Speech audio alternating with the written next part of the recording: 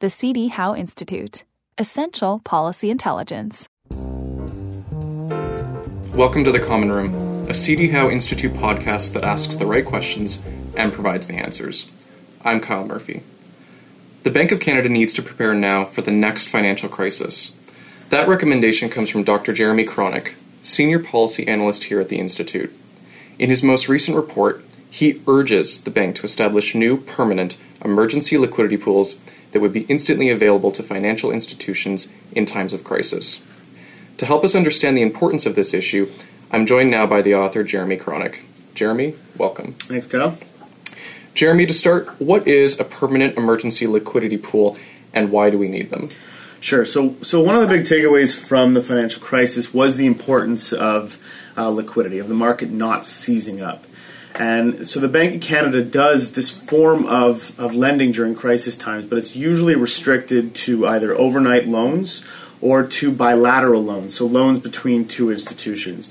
And one of the key things I'm arguing for in this paper is that the types of loans they introduced during the crisis, which were market-wide loans but also longer-term loans, should be part of the permanent makeup of the Bank of Canada's balance sheet and not just something that they introduce during the crisis. And the goal really for these facilities will be to provide that type of liquidity not only during crisis times, but so that we improve their design during normal times, and that should aid us in our ability to deal with the crisis. Now, you say in your report that the need for the Bank of Canada to step in with these new liquidity pools is partially driven by the following fact. During a future crisis, large institutions will likely have fewer funding options available to them within the private sector than they did prior to the 2008-9 crisis. So the obvious question is, where did all the funding go? Sure. So during the sort of reaction to the crisis was the introduction of increased regulation for financial institutions. And so we call this is the Basel III. And in this Basel III, part of the regulation that was introduced for domestic financial institutions, but at an international level, was the need for what we call high-quality liquidity assets. But the problem with these types of high-quality liquidity assets is it reduces the type of assets that financial institutions can have on their balance sheets as a way of checking whether or not they are prepared for crisis periods. And so the amount of liquidity that just exists in the market for these financial institutions to get, not only during crisis times, but also during normal times, is much smaller than it was pre-crisis. And so that's a little bit more of an impetus to have these types of mechanisms at the Bank of Canada to provide this liquidity for the market. Now, the common criticism of such a policy, and I'll note that you directly respond to it in your report, is that by setting up these permanent emergency funding pools, large financial institutions will be more likely to engage in risky behavior with the knowledge that, should they stumble, the Bank of Canada will be waiting to catch them. But you say the benefits of this policy outweigh this potential, quote, moral hazard. Could you elaborate? Sure. So, you talked about the moral hazard itself, so I think I can focus a little bit more on what the benefits are of having these facilities in place that outweigh sort of those moral hazard concerns. And, the first thing really is those liquidity concerns that I talked about before in terms of the high-quality liquidity assets. With the market being much smaller than it was before, the need for the Bank of Canada to have these types of facilities are important to ensure that the market keeps going during crisis times.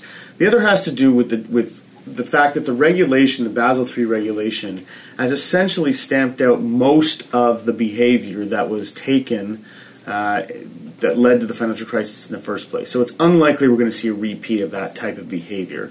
And in addition, you can set these facilities up such that you charge a fee, let's say, for the use of them. So it's not free lending per se. You're actually charging sort of a financial amount to these institutions to force them to pay for the use of these types of emergency liquidity mechanisms, and that matters.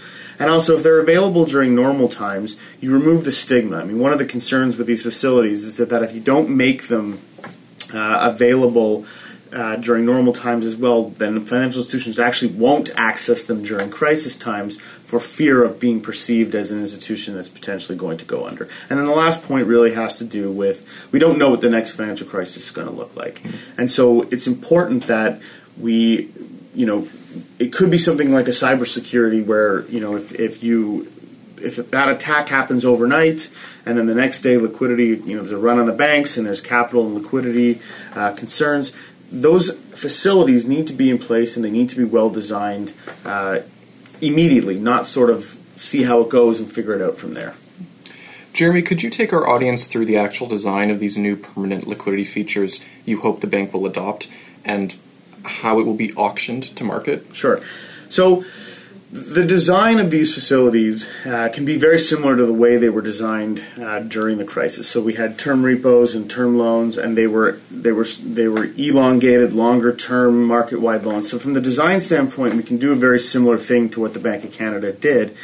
The key really is to provide those types of long-term nature, allow for the exchange of illiquid assets for more liquid access, and make it available to a large group of people. And that's similar from the auction design perspective, which is also another important point, is how these mechanisms are actually sold to the market. How does the market bid on them? So in this paper, I argue that what you need is to have it be unlimited bidding, anyone can bid on it essentially, have it set such that there's no minimum set above the benchmark overnight rate, and the goal really is to produce an equilibrium that provides the optimal distribution of liquidity to those that need it at a price that's appropriate.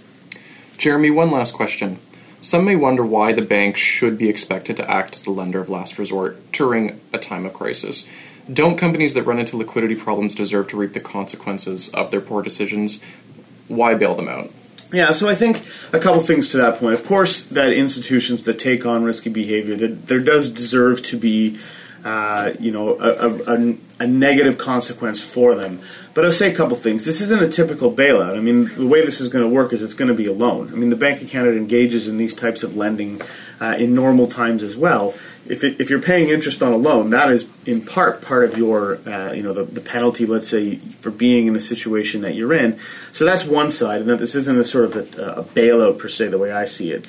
In addition, not all financial crises are due to poor behavior. So, for example, I mentioned earlier the cybersecurity attack. If our next crisis is a cybersecurity attack, which could occur despite having the best defenses available at financial institutions, I would argue at that point that you would want to see the Bank of Canada get involved to provide this type of funding. And it's this type of long-term funding that keeps markets going, because when the market crashes the way it did during the financial crisis, it's not the banks and their employees and the CEOs that necessarily pay the consequences. It's going to be the people on the street. And so I think to think of it in terms of lending and stimulating the market as opposed to a bailout is important. Jeremy, thanks for joining us today. My pleasure.